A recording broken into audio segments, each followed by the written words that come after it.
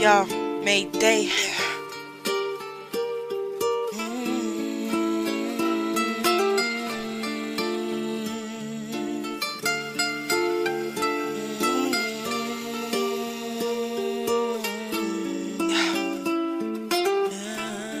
Let's go. Cette soirée-là, ton père et moi étions remplis d'amour et d'alcool. Ton père produisait beaucoup de phéromones. Nos regards étaient profonds jusqu'à ce que nos sexes se collent. Cette nuit folle, la vie revolte.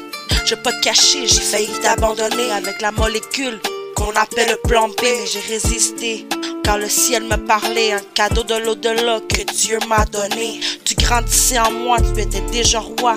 T'avais pris l'emprise de tes propres choix, mais qui étais-je pour t'enlever ce droit? Mon cœur était rempli, déjà rempli de joie. J'ai dû m'abstenir de me voir souffrir. Je voulais te voir grandir et jouer de tes désirs, expérimenter tout est délire, même si la science, elle avait son mot à dire. On a juste une vie, juste une vie à vivre. Que tu sois pauvre, que tu construises un empire, mais je suis là pour te voir grandir et voir ton avenir.